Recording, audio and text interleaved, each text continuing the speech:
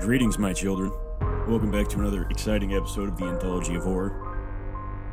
I am your host and narrator, Spring-Heeled Jack, and due to the overwhelming demand from the last couple of these that I've done, I am going to be issuing a part 3 of spooky, stigmatized, or otherwise slightly interesting road trip ideas for California this summer. I want to just tell everybody that's tuning back in how much I appreciate you. You guys have helped feed my massive ego to the point that I enjoy doing this just because of you guys. And also, if this is the first episode you're tuning into, welcome. Thank you very much for checking us out. I have an open door policy and I have an ad-free guarantee. So if there's anything you want me to change, please don't hesitate to email me and I'll give you the information after the show. And if you value your time the way that I value your time, please don't hesitate to give me 5 stars on iTunes or Stitcher or wherever you're listening to this podcast, because it genuinely fills me with motivation to keep going. Also, Patreon is active, so if you guys want to hit me up on anthologyofhorror.com, all the links should be there. If not, then I'll just shoot myself. I'm just kidding. But anthologyofhorror.com, I finally manned up and got a fucking domain name as well as a fancy corporate email account, so you guys can get in touch with me in ways other than messaging me on Instagram. Although I do appreciate the Instagram messages, please don't hesitate to get in touch via email. It is a little bit easier, and I have easier time loading it when I am not near internet. So, with no more further ado, we are back with Weird California, road trip ideas for this summer to see the spooky, creepy, and or otherwise mysterious shit in California.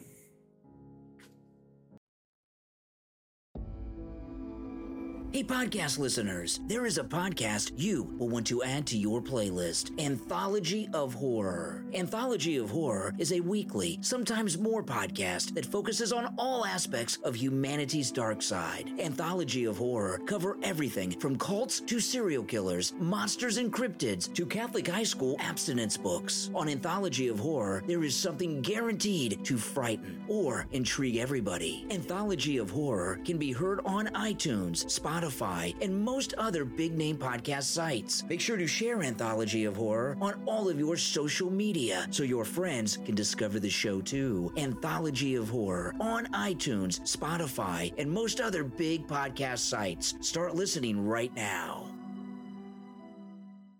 All right, now I'm going to take you starting to Irvine. Our first one will be a place called Black Star Canyon Road. And Black Star is coincidentally David Bowie's swan song album. Something to think about. It seems that the very moniker Black Star long ago was destined to be the name of a place that just inspired people being uneasy.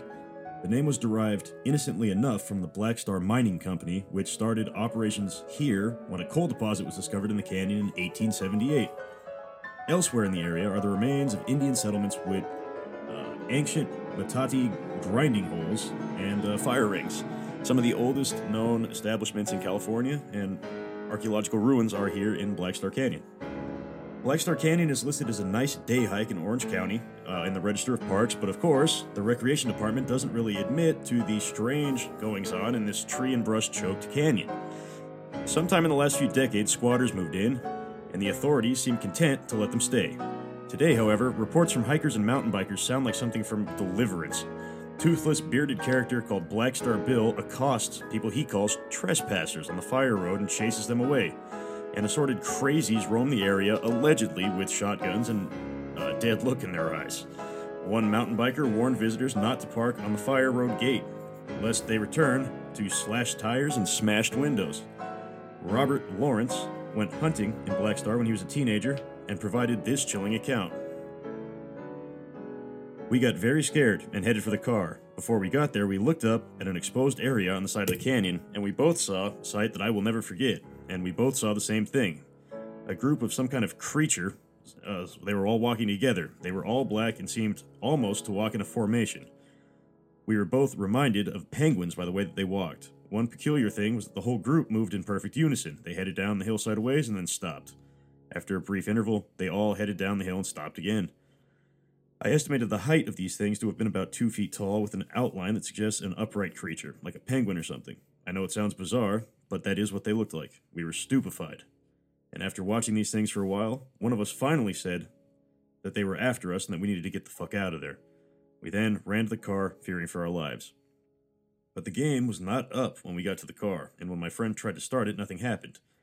He turned the key a few times, but nothing. And finally, it turned over once or twice, and there was a loud popping noise that came from the engine compartment, followed by black smoke that drifted up from under the hood. And at this point, we were almost beside ourselves with hysteria.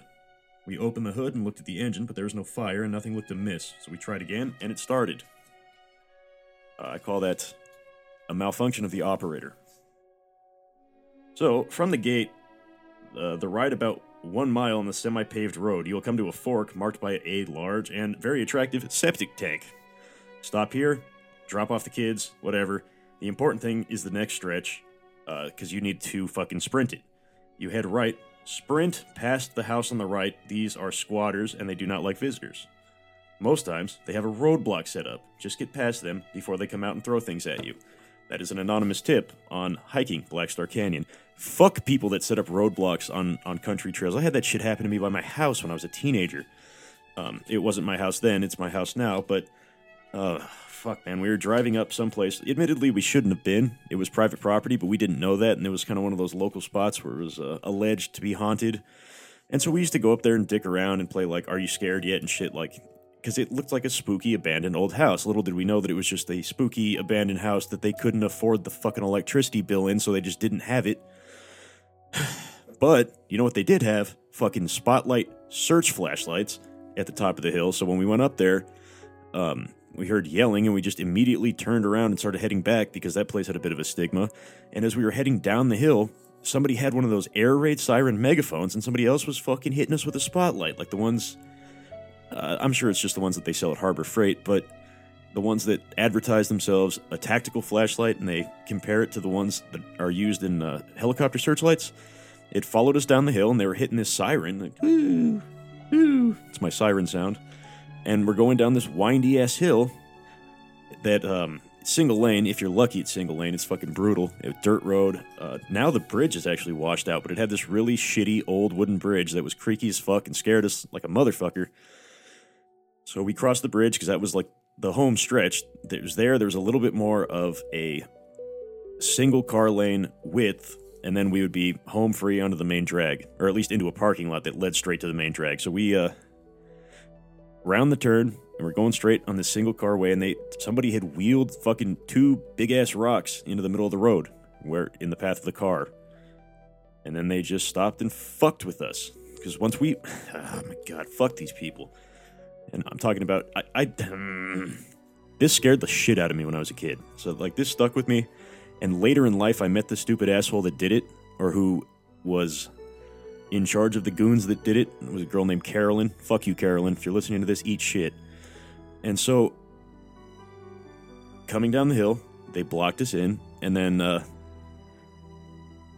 threw on a full-blown fucking heckle of, let me see your driver's license, which, of course, I didn't let them see my driver's license, but they tried, because they just looked like junkies to me. If they looked like cops, I might have actually let them see my driver's license. And also, I knew they weren't police officers or undercovers. They told us they were undercovers, because undercovers most likely would have stingers and not giant boulders to stop cars, or guns. That would be a good starting point. Guns usually stop teenage drivers. Show them a gun and a badge. Oh, so they tried to throw the heckle on us. They tried to get us to come out of the car. Told, no, absolutely not. Go fuck yourself. Leave us alone. And then, what were you doing up the hill? We were driving, got lost. Why? Why were we driving up there? None of your fucking business. Let us go. And then, it was just... they dicked us around for probably 5 minutes, and then they finally just got bored, I guess, because we weren't giving them the reaction that they wanted, but we were fucking terrified. And then, they let us go. So, fuck you, Carolyn. You know exactly who you are. Carolyn, go fuck yourself. I'm sure you remember this experience, and I am not joking. She and I are not friends. I did run into her later on in life, and you're still a fucking cunt. Thank you for that, guys. I would be careful bringing your dog to this place because the dogs tend to go crazy and get chased back to the car by the hillbilly dogs that are squatting there. So there's also a proper ghost story, as with most places where it seems that the public education system sucks ass.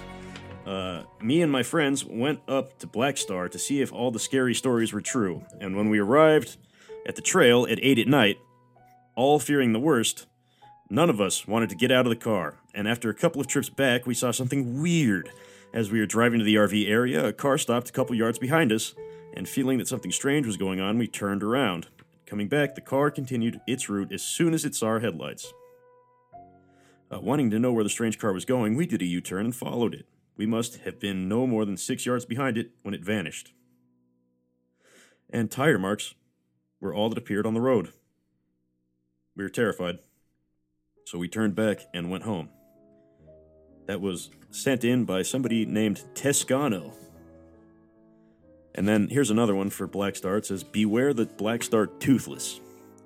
I have run into different guys that had guns and thought it would be fun to shoot off a few over our heads as warnings.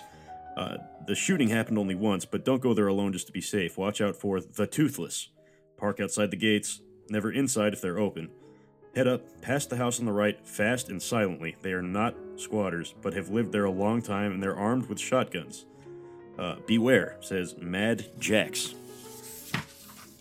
I would just, probably pass on this fucking place, or just go with bigger guns and meaner people. That would be my first thought. Okay, so there's also stories of witchcraft that were sent in for this. There are stories of weird things that happen on Black Star Canyon's road in Tustin. Stories of witchcraft under the stars, and of course KKK rituals. As with all spots where fucking toothless white people with guns hang out, start throwing around the witchcraft words, start throwing around the KKK terminology. I went there on my prom night, how romantic, and was scared out of my mind. It was pitch black, I couldn't see a thing. I saw a tree off the road, painted half black and the other half white, as well as a halfway underground church. Well, okay, I can just stop you right there and say half black, half white tree. There's no KKK rally going on up there, that's for sure. My friend and his buddy went there another time. There is an opening in the fence somewhere off the road that reveals a trail. The trail leads to an abandoned campfire where the suspected rituals take place. When I went there was still smoke coming from a fire. I had 7 friends with me. We got scared and ran back to the car. What kind of car fucking you can stuff 7 people in? I suppose an Escalade or something like that. Jesus Christ. When my friend went, he claimed that he was chased by a gang of guys on motorcycles. Now that I can believe. They found a cave and hid from the gang. He still says it really happens. My friend is the kind of person that would admit a joke after a few minutes. It's been 3 years, and he sticks to his story. Yeah, just like me and some of my buddies fucking ran him out on bikes. I could see that. Yeah, I believe the motorcycle. I don't think it was probably a gang. I think it was probably just a squad of dudes riding bikes, and they're like, man, fuck these kids. Get the fuck out of here. Or they were cyclists. I could see that, a group of guys wearing fucking spandex just running these kids down the hill. That's pretty funny. Bikers, you know? Those bikers are the fucking scourge of every major city. Kidding. Animals act human in Black Star Canyon. If that's the case, that is a very concerning legend that plays homage to. There's a story about the Indians who used to live in the Black Hills of Orange. Why are there the Black Hills in every state? They say the Indians were all massacred late in the night by Spanish soldiers. Now people say that there are angry spirits, and when you walk along Black Star Canyon Road, you feel as if somebody's watching you. One day, after eating dinner with some folks, we were walking around Black Star, and so we all drove out to the canyon. We parked our cars on the side of the road because the entrance is blocked, so you have to walk to get in. We were there for no more than 30 minutes, and it started to feel as if we were being watched, so we made it to the beginning of a small hill, and then we heard a noise. It sounded like a heavy thumping on the ground, like somebody was bouncing a basketball on a sidewalk. Then, up this hill, we saw a dark figure making its way down to us swiftly. We all freaked out and ran out of there as fast as we could. And on the way out of the car, we felt like something was watching us leave the canyon. It was pretty fucking creepy. People have said that animals act as if they are human, making odd noises, and they act like they are immortal. Nothing hurts some of them, and the crows will follow you. Local legend also says there are devil worshippers who roam the canyon roads, and there are homemade no trespassing signs at the beginning of some trails. Thank you, Pamela S. Richardson, for your entire name. I'm sure in your hometown there's a spot where I don't know what goes on up there at night, but I heard that they worship the devil and, sacrifice goats and shit. There's a spot like this in every town.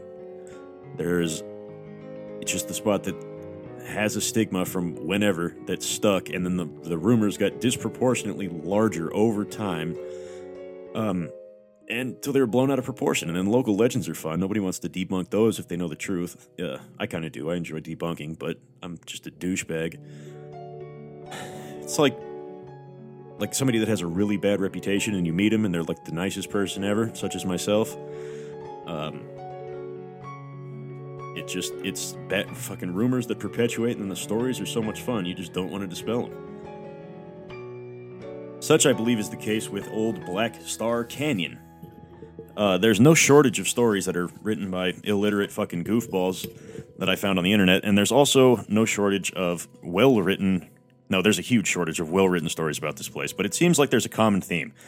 Don't go knocking on people's doors, don't say what's up to the hillbilly, and don't park in somebody's driveway. Seems fair.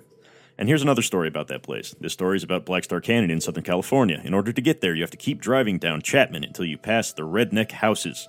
Then drive for miles until you reach a barren area at the foot of the hills. At that point, the road will have slimmed down to barely a two-way street.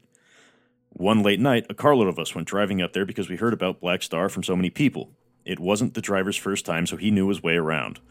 We kept driving and driving, anticipating any weird things we might come across. The headlights were our only source of light for fucking miles, and the closer to the mountain we got, the more visible a large white cross embossed on the mountain became. Supposedly, it's the mark of the KKK Klansmen, who have their headquarters there. For fuck's sake. I don't know anything about the Klan, but I don't think that they, I don't know if it's a secret society type thing. I was under the impression that they just openly recruited people. I don't know. It's not really a thing out here, but I've read enough about them. They're not hiding from anything. So I don't know why they'd have their headquarters secretly located in the foothills of fucking Black Star Canyon. Not really paying attention to which way we were going, we ended up going down a street that led further into the canyon. Because we were on edge, we couldn't help but pay attention to the small details of our surroundings. I noticed that the trees were moving a lot more than they should have been. Okay, fuck ass. There were no winds that chilly summer night, and it was as if people were running alongside us to catch up with us, and as an effect, the branches close to eye level were shaking really violently. What it sounds like to me is nothing scary happened at this point, but I'm trying to fill up an entire page with a story that I'm writing for a competition, and the story has to be a page. Okay, so nothing scary. It was really terrifying. We reached the end of the road, and there was enough dirt at the shoulder to make a U-turn finally. You said it was a two-road, fucker. Why can't you turn around? It was a two-lane. Couldn't U-turn there? You guys, y'all were drunk. Mid-U-turn, we acknowledged that there was a noose hanging above the ground, and it looked like it had been there for a while. It wasn't over a platform or anything. We lowered our tinted windows, get a better look, noticed a very strong burning smell, like something was on fire. None of us could identify it, so we pulled out of there, didn't even slow down. I ran over a rabbit that darted across the road every other mile or so, and in order to get back to the actual Black Star Road, we crossed over a small, feeble bridge that rested at the dead shallow canyon. Just as we crossed, my cousin saw a big black coal rock next to the damaged Black Star Street sign, and it was so out of place and stood out that my cousin made my sister get out of the car and pick it up because he wanted to take it home. He asked me at first, but I couldn't even move because I was so scared, and there was no way I was getting out. And after that, he had the worst luck. He lost his apartment, his girlfriend dumped him, and big problems surfaced at work. Plus, his mom got really sick, all within a week. After he took the rock back to where he found it, everything seemed to go back to normal. From B.B. Agachi. Well, I don't know about all that. That seems like every bad stereotype of a local legend rolled into one.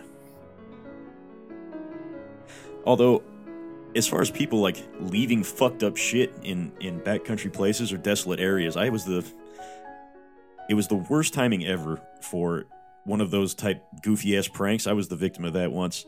I'd been lost in the foothills by my house. I was fucking around with a buddy, and we were just hiking around, just looking around for... There was allegations of a gold mine in the hills that was not so much lost as it was forgotten, and he and I had heard it growing up.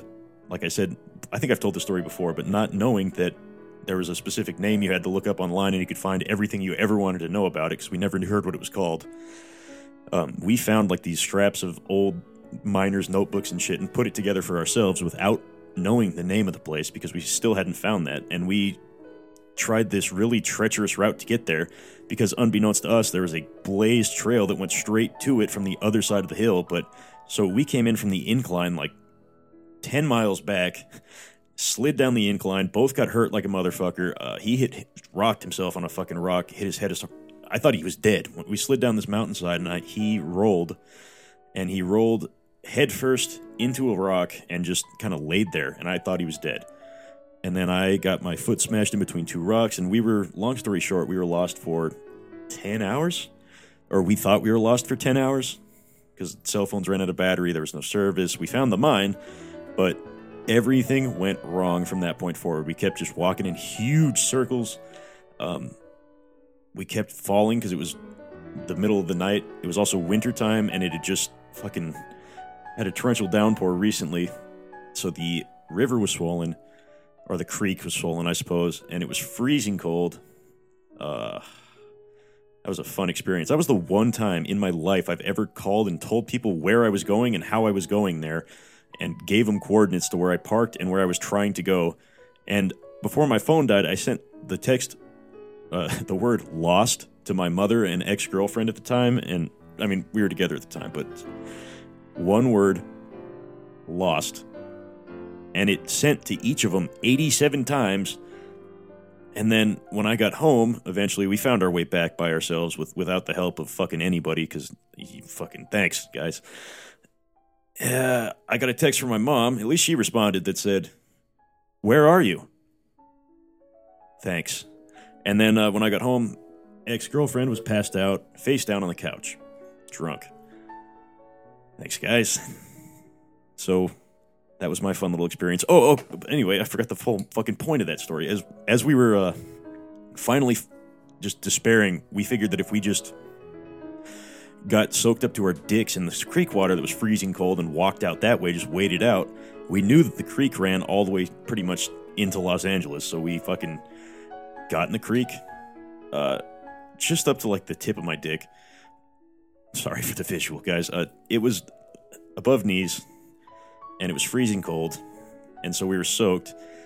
And then we got to a spot where it looked like there was a cleared off trail, and it kind of veered off from the stream into this like clearing, I guess, of really thick trees and brush.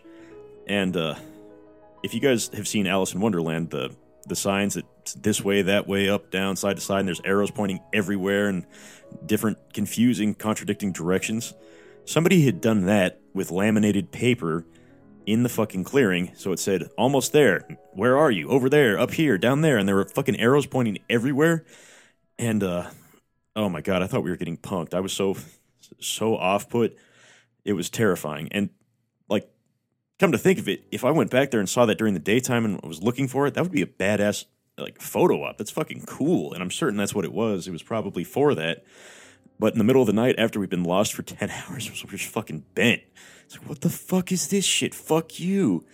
And so I always appreciate it when people leave weird shit. And then I went back there a couple months later, and I couldn't find the Alice in Wonderland clearing, but I did find the thong tree, which was exactly what I said, and that was a tree that somebody hung their thong on and left it there. And I don't mean thong like your parents' beach sandals. I mean thong like the thing that goes up your ass. Or whoever's ass. And then,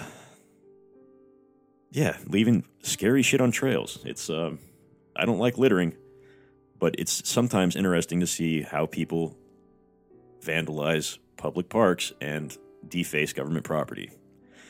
Don't do it. It's not an encouragement to go do it. Also, stop stacking fucking rocks, man, please. You drive people crazy.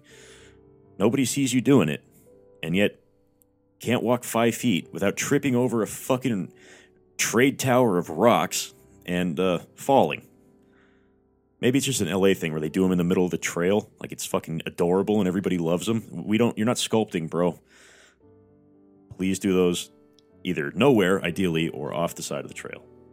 Thank you. But I'm not very nice, whatever. All right, this is another place, back to my California haunts and hangouts and spooky trips for the summer. I've been ranting today. I was in a bit of a mood. I'm sorry. This one is called the Batty Bridge. Most folks think that bat colonies reside in dark caves far from civilization. But the furry flying mammals often make do with anything that looks promising. Up Santiago Canyon Road towards Black Star Canyon, an unused concrete bridge spans the blacktop just after the exit for Irvine Lake. Built as a temporary thoroughfare for construction, the bridge was on the brink of destruction when it was discovered that a colony of Mexican free-tailed bats had made their summer home and nursery beneath the span. A stay of demolition was issued in April 2004, and 4 months later, Orange County Supervisor William Campbell moved to have the structure set aside as a permanent bat roost and part of backcountry trail system. Thanks, Bill. The bridge is the only one over the road, and it's easy to spot, and some 1,500 bats have made their home here from spring through fall when they migrate south. It's hard to believe that these cute little critters can get a good day's sleep with helicopters and diesel trucks going over them every few minutes, but they seem content to chitter and chirp away in the crevices running under the bridge. Look for 2 wide lines of bat shit marking the road, and watch out lest you get hit by bat shit. Black Star Canyon is reached by exiting the Costa Mesa Toll Road, Highway 55, at Santiago Canyon Road. Turn left at Silverado Canyon Road. For what it's worth, despite the fact that the toll roads have nobody working in the booth, they still will charge you. It's witchcraft how they get your address, but they do, and they will charge you. Word to the wise, don't take the toll roads. Or if you do, just throw $5 in there and fucking hope for the best. Alright, now let's talk about Pacheco Pass and the curse of the alleged Pacheco Pass. So take extreme care when seeing this Santa Clarita County mountain pass by car. It's one of the deadliest stretches of highway in California. Drivers usually blame the hazards of the winding hill-shadowed road that links Highway 5 and the 101. Oh shit. Yeah, okay, this is brutal. And bottlenecks the traffic going either way. But there may be a spookier explanation for the road's numerous accidents and goddamn close misses. Long before road rage became a pervasive symptom of our auto-based society, Pacheco Pass has a reputation for provoking unexplained paranoia and violence from drivers. Yeah, that's totally what makes me mad.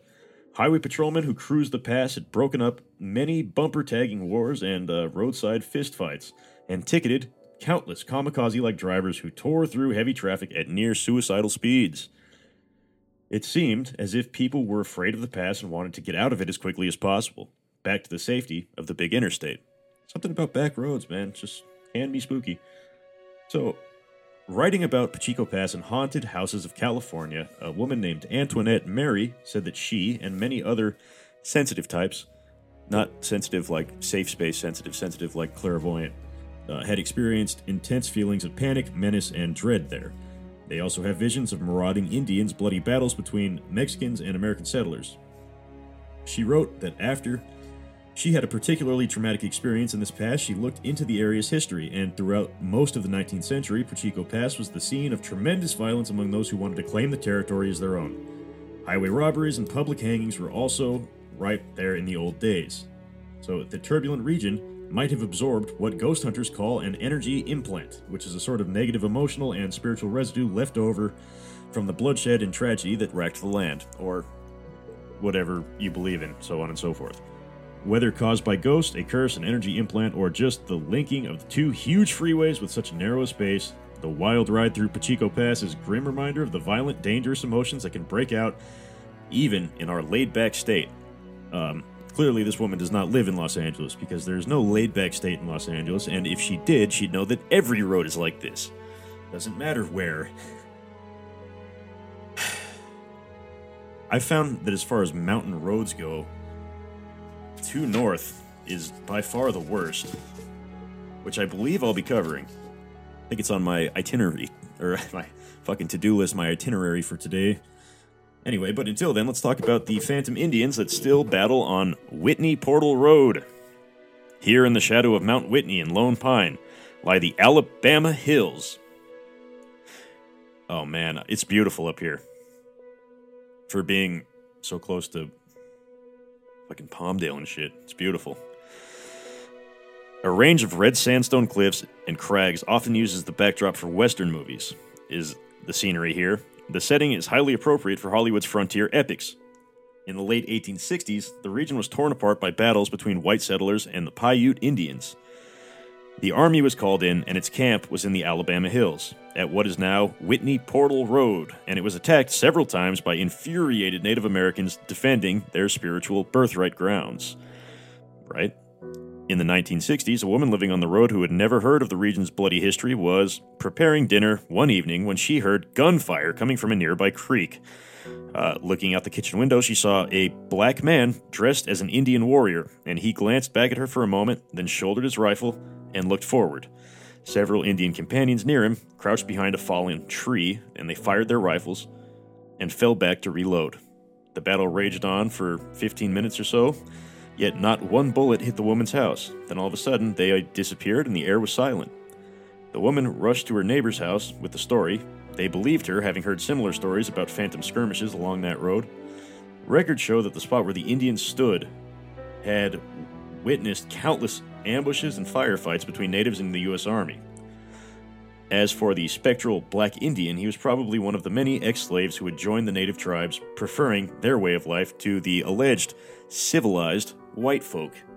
Oh, here's another fun one. As far as shit that makes no sense as far as California architecture goes, bridges that serve absolutely no goddamn fucking purpose, and, well, they serve a purpose when it comes time to explain the fiscal budget to the town council. Where did all of our money go? Why do you need more for next year? Oh, we built this big-ass goddamn bridge. Where? Don't worry about it. It's a big bridge, though, and one day it'll be fucking useful. So can we have the exact budget this year that we had last year, plus a little? Yeah, I think so. That's fine. Because if you don't use it, you lose it with city planning, if I'm not mistaken. So, okay, never mind. I'm ranting again. Bad mood. The bridge to nowhere rises out of nothingness in the great voids of the Azusa Canyons in a weird structure that has come to be called the Bridge to Nowhere, because it's a bridge and it doesn't go anywhere. Get the clever naming there? An account of the oddball history behind the strange bridge can be found posted on the internet by Christopher E. Brennan on dankat.com/mstory. Yeah, fuck you. Look it up yourself. The Bridge to Nowhere is one of the most bizarre artifacts to be found in the San Gabriel Mountains. That's not true, brother. Back in the 1920s, Los Angeles County planned to build a highway all the way from the East Fork Canyon to the Mine Gulch Junction. I know exactly where both those places are. From there, the road would climb over the Blue Ridge and down into Wrightwood. It would be among the most scenic roads in America. Construction began in 1929, and most of the work being done by county prison work crews. Yet slavery was already illegal. Chain gangs, I never understood how that circumvented the slavery laws, but what do I know? Just because they pay you 30 cents a day doesn't mean it's not slave labor.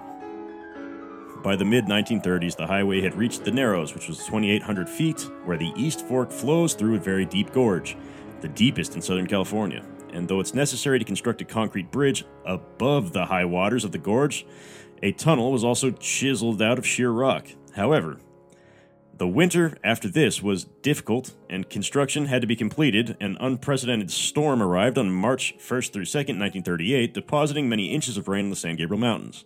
The result was a tremendous flood that roared down the East Fork, completely obliterating everything in its path, including more than 5 miles of the painstakingly constructed highway. Bummer. Only the bridge was high enough above the water to be virtually unscathed. The futility of the project having been so emphatically demonstrated, the county abandoned their plans, leaving a brand new concrete road bridge standing alone in the middle of the wilderness more than 5 miles from the nearest fucking highway. Became a popular destination for hikers who dubbed this thing the Bridge to Nowhere. Once again, because it's a bridge and it doesn't go anywhere. Clever, right? So, in Azusa Canyon, it was famous for being a dead body drop for the mafia, cults, and you name it. See, cults again. The cults and militant white people. Same everywhere. Let's see, it's located by a 4 to 6 hour hike. I don't know about you guys, but schlepping a fucking dead body 6 hours up a mountain to a bridge just to throw it into a gorge that's 2,800 feet, what? Makes no sense to me. Yeah, 4 to 6 hour hike up a river, and after the end of the East Fork Road cul-de-sac, the bridge is a full-on cement monster with 2 supposed tunnels on opposing sides that conjoin 2 hillsides. How far the tunnels go into the hillside, I cannot say. What is known is that for the amount it costs to build the monster, it seems weird that there are no roads leading to or from it. Many roads travel through the canyon, but little by little they are being shut down to cars. Hikes and bikes are still allowed for those who are daring enough. There is a road that was closed off very early due to the rains and rock slides that are common in the canyon. This road, called Shoemaker Road, might have been the road that led to the bridge to nowhere. Other roads, like Azusa itself, hold great mystery. A boulder trashed Azusa Canyon Road at its highest point, and it's been swallowed into the road, creating a blocked, single-lane, disgusting fucking nightmare. Many of the roads in this canyon are open only seasonally because of the rock slides. If you're lucky, they're open seasonally. And many people die here each year. That is a concerning amount of people die on these backcountry roads every year. The last time I read the stats for Highway 2, which was the one that I was swearing by earlier, it was 7 people a month, which is quite a few. That's 2 a week. Ish. I don't math very good, but it's quite a few. My best friend was one of those. Fucking died on the 2. The canyon is vast enough that the bodies can never be found. Okay. The whole area is laced with secrets and unexplained mysteries. We departed East Fork Cul-de-sac at 10:48 on our rough trip to the bridge to nowhere.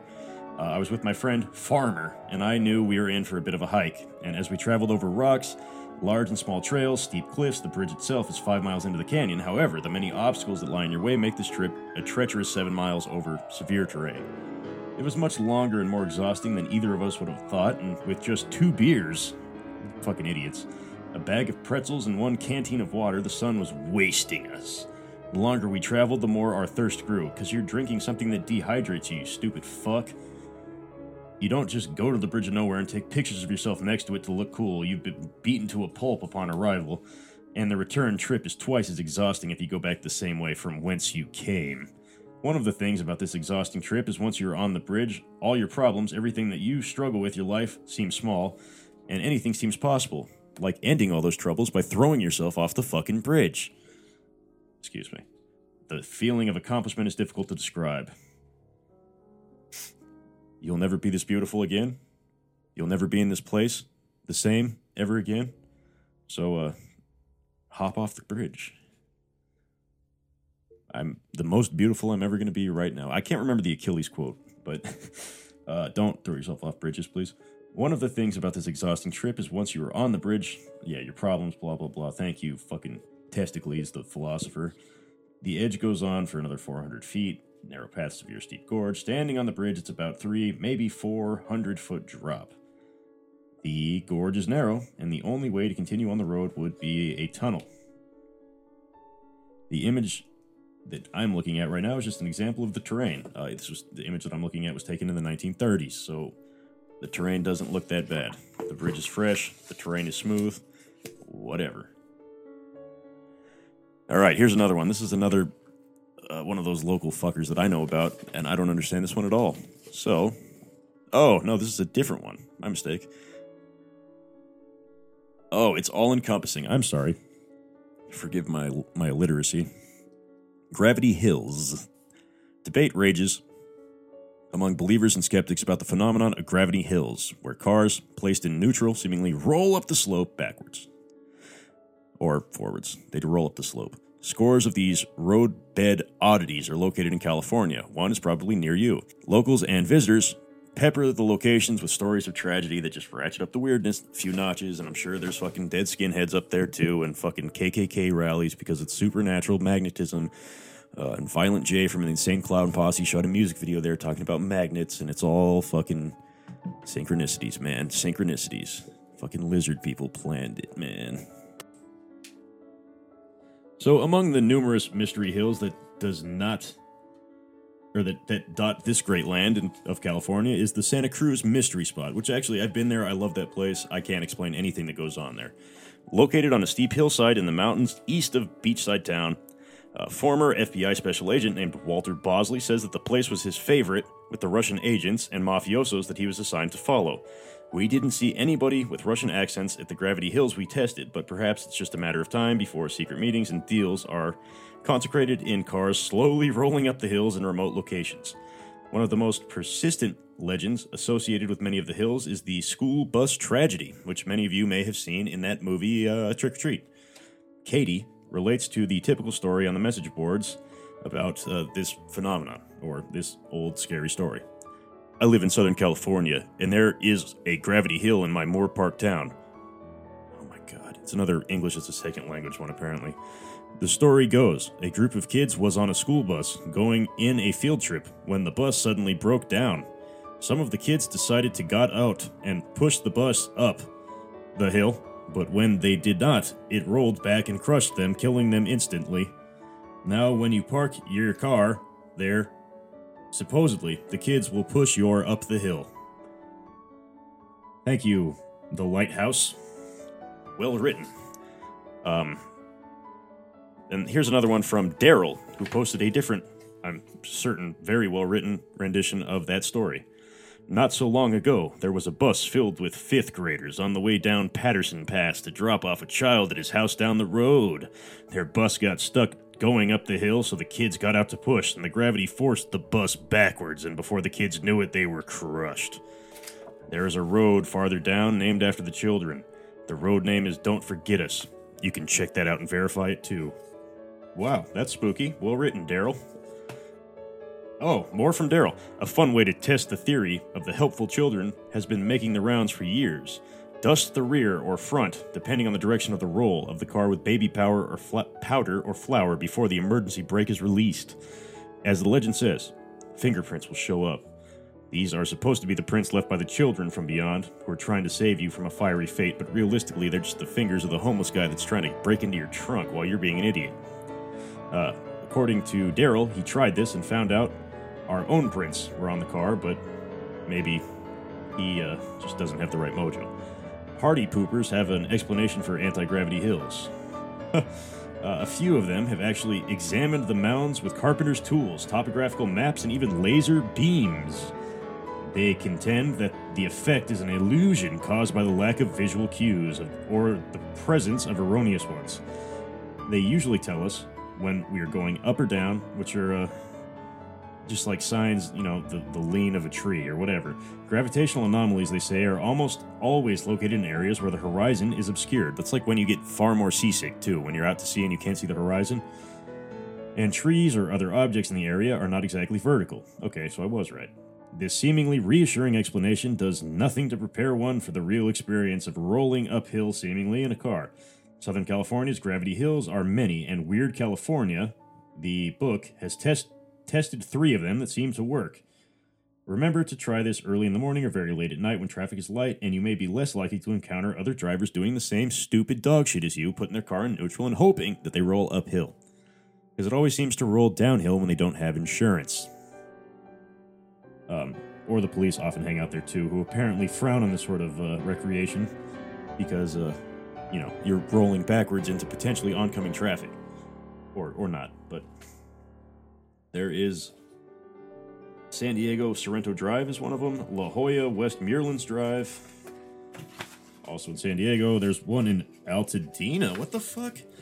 Apparently there's one by my house. Exit Lake Avenue, north from Route 134, right on East Altadena Drive, left on Porter, then uphill to East Loma Alta Drive. Okay, go left again, and after a couple of dips, the road curves to the right, and a flood-controlled spillway appears on the left. Alright.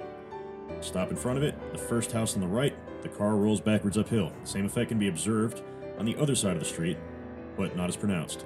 Strange thing about this is there are not nearly as many visual clues in this direction. Okay, this is 2 minutes away from my house. I'm going to do this probably tonight, so I will let you know maybe. Then there's a whole bunch of dumb shit testimonies that I am not going to read. And then, oh my god, there are quite a few of these. Oh man, alright, let's see. I'm just going to list off the cities real quick. There's one in Los Angeles, San Diego, San Bernardino, Altadena, Another one in Altadena? You fucking kidding me? Loma Alta again. Huh, alright. Antioch. Corona. Devore. Jamul. Moreno Valley. San Bernardino. Whittier. That's all you're getting from that shit. Fucking... God. Fucking Gravity Hills. If I hear any more about Gravity Hills or Enchanted Forest, I'm gonna fucking off myself. Or if I hear any more about the psyche... If one more person... I know you guys mean well. I genuinely appreciate the fucking feedback. I know a lot of my listeners are from the LA area. There was never a psychiatric hospital under Suicide Bridge. There was a sanatorium for disturbed World War I veterans. It was a PTSD hospital in what is now the Federal Court of Appeals. It's still there. It was never a sanatorium, and it was never under Suicide Bridge. That never happened. I will not be covering it because it doesn't exist. Believe me, I wanted to. Not there. It's, if you're on the 210, and you're about to get off at Orange Grove, look to the right. You'll see Suicide Bridge, and you'll see up towards the horizon on the left, that big old fucking looking building. That is the Federal Court of Appeals. That is where it used to be. You're welcome. It was a shell shock hospital. Which is terrifying, and I believe it was also a tuberculosis ward during the war, if memory serves. Which sometimes it doesn't. But it was definitely both of those at some point. Talk about the twisting and turning Snake Road, which we were corrected is not, in fact, called Snake Road, but it's called Channel Road, and just nicknamed Snake because it twists and turns. We'd heard about the haunting, and we really didn't know that much about it, not as much as we thought at least, but when we were talking to this police officer from the city, he said, it doesn't matter if you know about it or not, kids go up there anyway, and they race up and down all hours of the night, generally causing a ruckus and headaches for cops. But he said as long as we promised not to do that, he would tell us where it was. So he gave us exact directions to the area, wished us luck. He didn't know if anybody had been killed in a wreck there or not, but he knew of the area. If the officer had checked the records, he might have encountered the story of a woman who somehow lost control of her car and plunged into the Kings River sometime in the not-too-distant past. The woman drowned, and her two daughters riding in the back seat were swept farther downstream by the car and also perished. Now, she is said to wander the road at night, mourning and calling for her lost children. La Llorona. Llorona, Juan. The old Hispanic tale of the crying woman who haunts the banks of the creeks and rivers is given a new twist in California. What many would say this was Mexico. I'm not going to get into that. Channel Road is not easy to find, even when you have directions or GPS. The county lines began innocently enough among swaying eucalyptus trees and neatly planted orange groves at the intersection of Annandale Avenue, but soon devolves into a nightmare of hairpin turns that would tax the most sober of drivers. The most confusing aspect about this drowned woman story is that Kings River is not exactly next to Channel Road. It's a vast sewage treatment ponds and marshes along, I know exactly where this is, along its lower reaches, and the channel that gives the road its name appears to have been, long ago, hidden behind long chain-link fences about 2 miles further east from the channel intersection. But 2 miles or so down, Annandale Avenue does indeed cross the river, and perhaps the ghostly wanderer is looking in an area where her daughters may have been washed ashore downstream. Although the road is not especially ominous during the daylight hours, we did spot something weird and disturbing near the southern end of the street, and that was somebody seemingly had killed 2 large crows and tied them to a fence right at eye level with their wings spread and their heads twisted. Whether this was part of some elaborate ritual or kids fucking around or a warning to other crows or a macabre teenage prank, it wasn't clear, but it was definitely creepy, and suddenly everything on that road became terrifying. Across the street was a house with old cars on the lawn and scores of cheap plastic toys just thrown all over the yard, which not really a place that I would want to arrive unannounced at to ask about ghostly crow mutilations. Yeah, usually door knocking in these places is not a good idea. So, my ghostly encounter happened last year. Here's a story about Snake Road. My ghostly encounter happened last year. One day, my cousins told me about the road that they believed to be haunted. It was located in the town of Sanger. I'll admit I was a little intrigued, but highly skeptical, and after much pleading and begging by my cousins, my friends and I said we would drive them down and see what we could find. We set off at about 9 p.m. After about an hour of driving, low on gas and frustrated about not being able to find the fucking road, we decided to head home. Yeah, when going gets tough, fucking quit. It was on that point that I realized I had no idea where I was, and I figured that since I lived south of Sanger, I would take the road that went in that direction. Logic. I turned onto the first street that I came onto.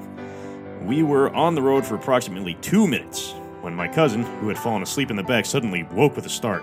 She started whimpering at first, saying she was scared and wanted to go home. I said, "Silence, bitch." A few minutes later, she began yelling and screaming for us to hurry up and get out of where we were.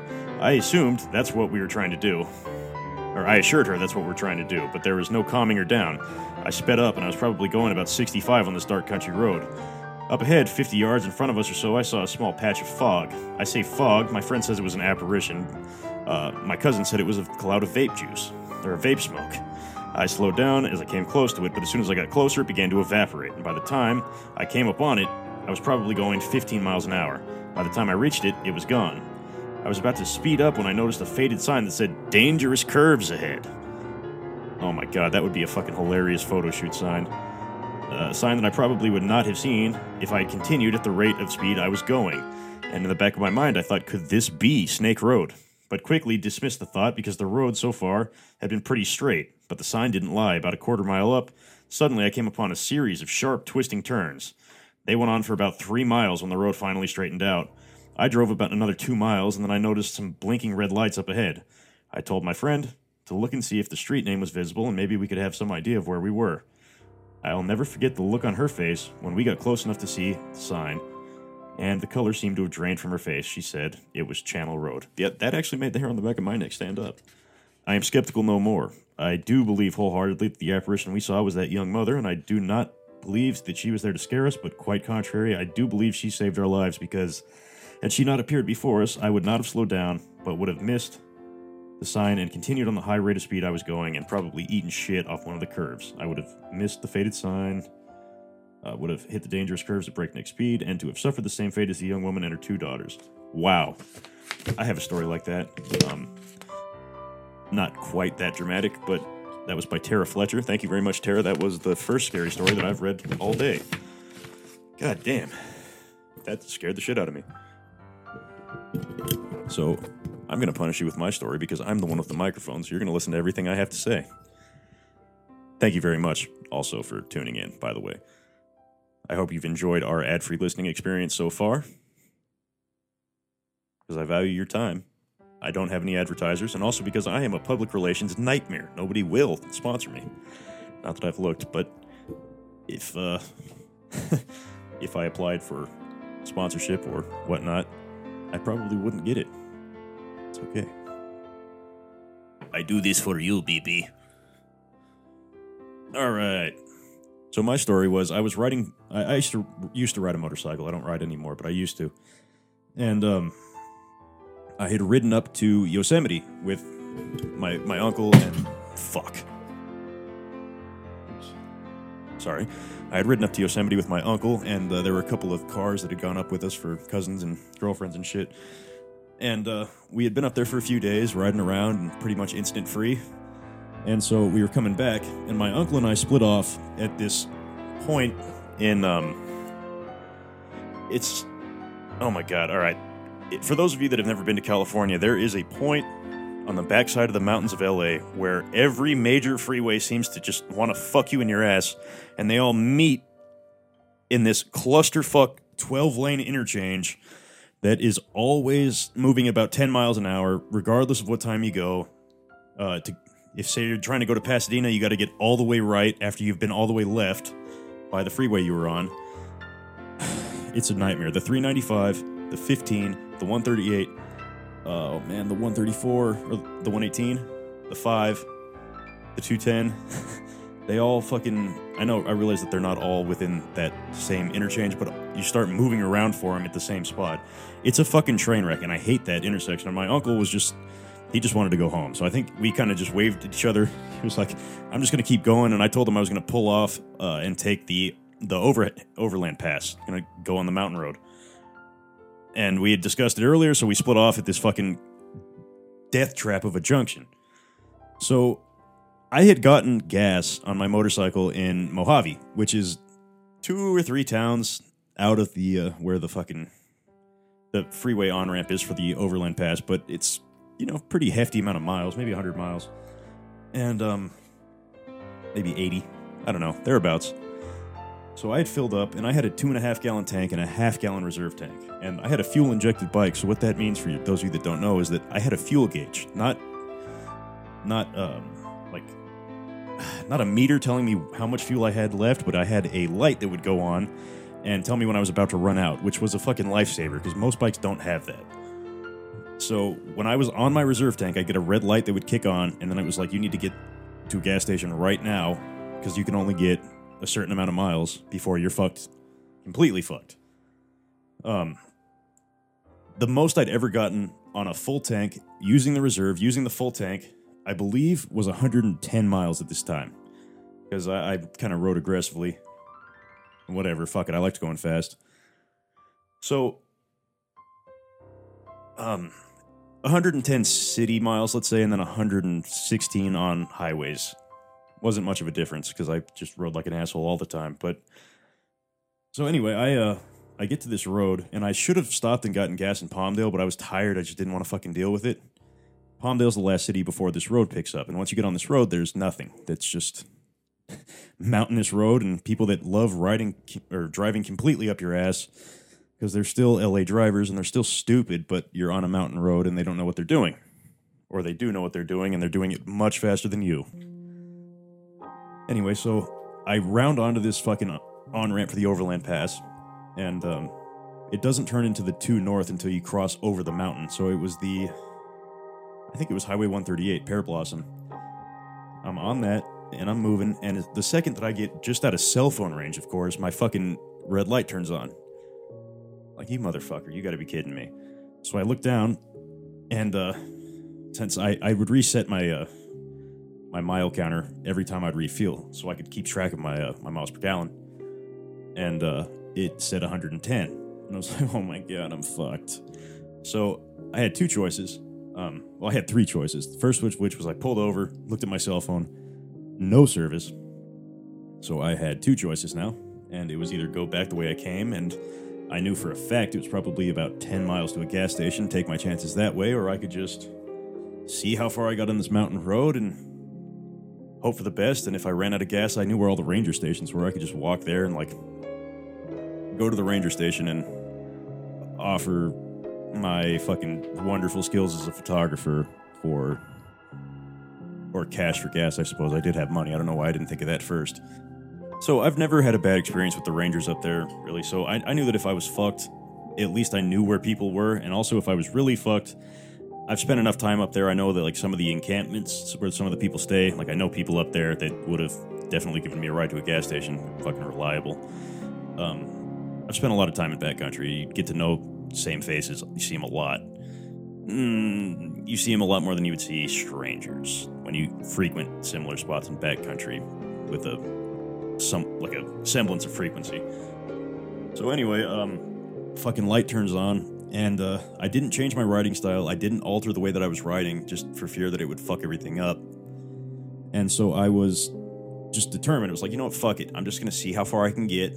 That was my choice. I'm just going to try to make it up. If I can make it up this hill, perhaps, as the 2 starts heading down, and it's heading down a mountain, I'll just put it in neutral and coast down. Because I know someone that had done that. She made it to the top of the mountain, ran out of gas because she was very, very good at preparing for potentially life-threatening things, and just coasted the fucker down in neutral, and she was fine. She was a little shaken up, but she was fine. So I figured, if she can do it, I can do it. Flawed logic, I know, but... So anyway, my reserve light's on, and I'm just watching the fucking miles rack up. Because this back road to get to the 2 is 26, 30 miles. And the light turned on at 110. And I'd only ever really gotten 116. And that's concerning. So I definitely was getting nervous, and I was experiencing the sensation of loss of control and all that shit that I fucking hate. And I'm just still going. Fucking mountain is going up. And I'm following the road, and for some reason, bike's not stalling, not running out of gas. It's not even sputtering. I was leaning into turns too, fucking fine. And because normally when you're running low on gas, if you like put a serious lean or throw a shoulder into a turn, you're gonna fucking potentially sputter and lose the engine. Like the engine will turn off because the gas is shaking around and sloshed away from where it would go in the tank, which is when it's upright. All right. So I'm looking at it, and I'm looking at my fucking mileage, and it's 100, 116, 120, 125, 126. And I was like, what the fuck? And I thought that maybe my pedometer or speedometer or whatever the fuck, the odometer was fucking up. Like maybe the odometer's wrong. But it's digital, and it was a brand new bike, so I don't think it was wrong. It had been 100 miles for sure since Mojave, and the numbers made sense. But what didn't make sense was that the bike was still moving. I still hadn't run out of gas.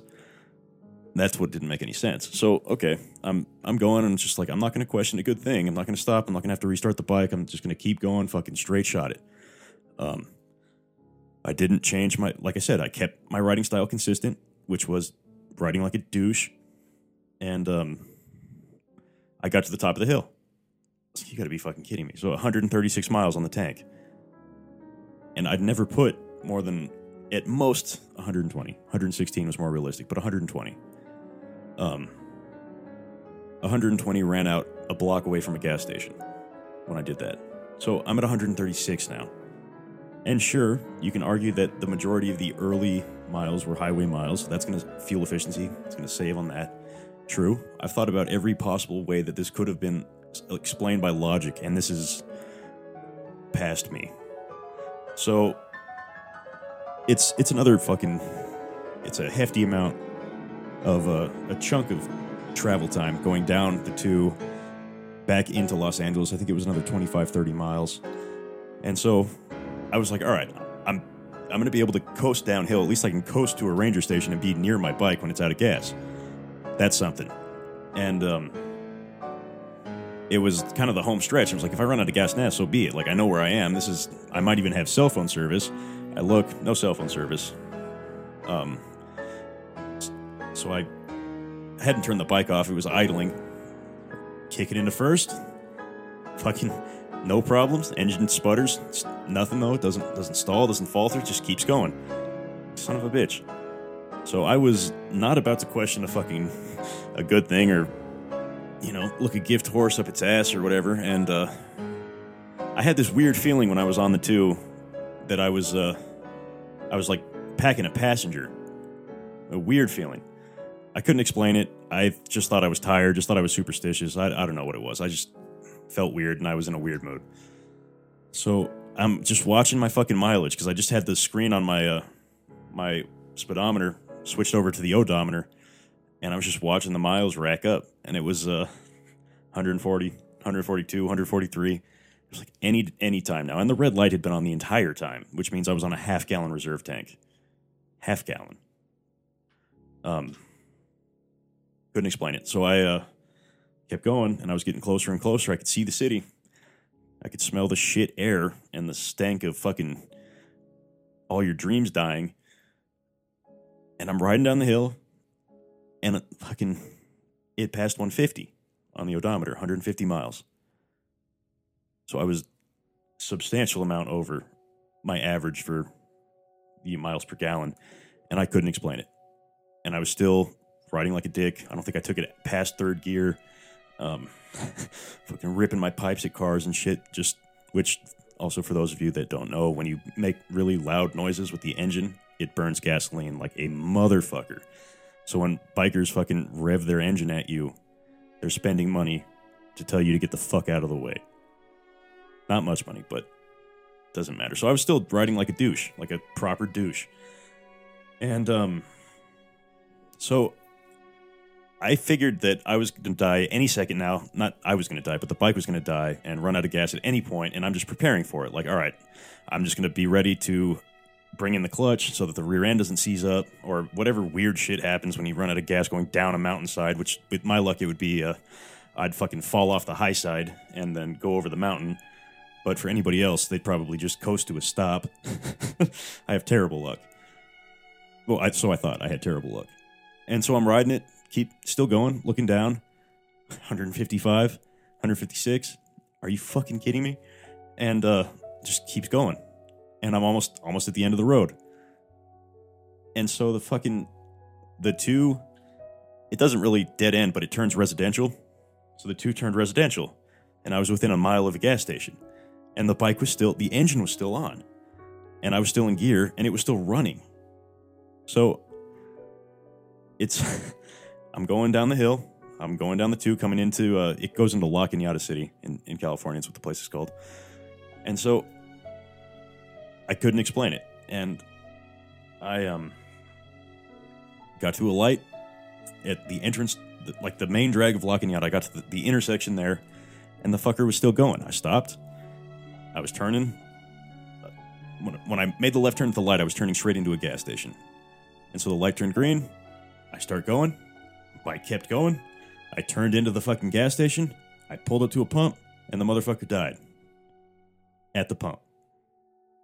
160 some miles on the tank, which I couldn't explain. And I felt weird about it, so I texted my girlfriend and told her, or I called her, I don't remember. I may have just spoken to her when I got home, but the way I remember it, I told her what had happened, and then I verbalized it. I said that, I couldn't explain what happened, but I should have run out of gas on the road just now, but I didn't.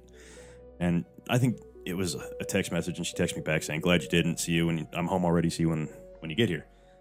And as I was thinking, I said it, I started thinking, like, what the fuck? How could that have happened? And I couldn't logically explain, because I hadn't been riding conservatively. I hadn't gotten gas since the Mojave, and it had been the amount of miles that it said it was, and it was hard terrain. I was in lower gears, paddling back and forth between the low gears. I couldn't explain it.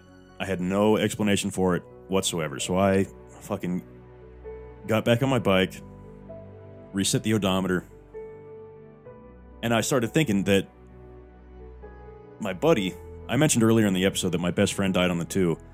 My best friend died on the 2 when he ran out of gas. So he got creamed by a car trying to run across the freeway when he ran out of gas on the 2. And I lost my shit. I didn't really lose my shit, but I got all choked up when I fucking put that together, because it was the only thing that made sense. And I'm really not a believer in anything, but that was the one instance, I think, where I can definitely believe that there was something at work. I don't know what it was. Maybe it could have just been all the weird fucking... I want to say that it was all the weird shit that just worked out in the most favorable way possible. Like, the wind conditions were perfect, and I had a breeze to my back, and, the way that the sun was angled on my gas tank, it didn't evaporate as much as it could have. I mean, it could have been any number of those things, but the point is, I couldn't explain it with anything except for that. I had to really search for an excuse to make scientific explanation, but I didn't have to search that hard to make one that was more of a spiritual one. And it took me years to come to terms with that story. I think I only told my girlfriend and maybe one of my close friends, but that was it. I couldn't tell the story without getting choked up. I couldn't tell the story without having a response. And even like now, I'm kind of getting choked up. But that's my my supernatural road story, and I appreciate you guys for listening and sitting through it. I know I sometimes tell a bit of a rambling story. But I kind of wanted to share that one with you for a while, and I think this is a good episode to do it. And if you want to go on that road, you can do so. It connects from the 210, and it's called the 2, a.k.a. the Angeles National Crest Highway, which is a truly beautiful road that takes you to some very scenic or terrible places. Yeah. So, on that note, I'm out of time, but I want to thank each and every one of you for tuning back in. I'm going to be on vacation here pretty soon, so it might be some radio silence for me for a while. I'm going to try to record a few more episodes today and stagger the releases so that you guys won't forget about me while I'm gone. My separation anxiety and whatnot. So, yeah. I'm I'm going to go shoot myself after telling that story, but thank you very much. This has been another ad-free episode of Anthology of Horror. If you would be so kind, please rate me 5 stars on the iTunes store so that I can tell my mom I'm doing something with my life still. And also, as I said, I am finally growing up and I have a domain name and a pseudo website for this podcast, and that is anthologyofhorror.com. That is, once again, anthologyofhorror.com. And I can be reached at springheeledjack@anthologyofhorror.com. Once again, my email address, my corporate email address, springheeledjack@anthologyofhorror.com. And I also, thanks to several requests, have gotten off my fucking ass and made a Patreon account. If you'd be so inclined to toss a couple bucks my way for the ad-free listening experience, I would be extremely grateful. And there are going to be, I would imagine, bonus features coming up, or episodes on request. If you guys donate, I can go anyway. If you guys have suggestions about what you'd like to purchase with fucking membership plans, I am totally willing and ready to discuss options and negotiate terms. But, it would be much appreciated. And I think the Patreon link is on my anthologyofhorror.com. If not, it's probably just patreon.com/anthologyofhorror. I'm not terribly good at computers, but I think I made it as simple as possible because I'm an idiot. So, I appreciate you guys for sticking around, and thank you for sitting through this kind of awkward, rebranding and re-upping on equipment phase that I've been going through. I think it's going to continue to get better as long as I have your constructive criticism and feedback still. And I look forward to improving, a little bit every time for you guys so I can provide a better listening experience with more fun shit and more spooky stories.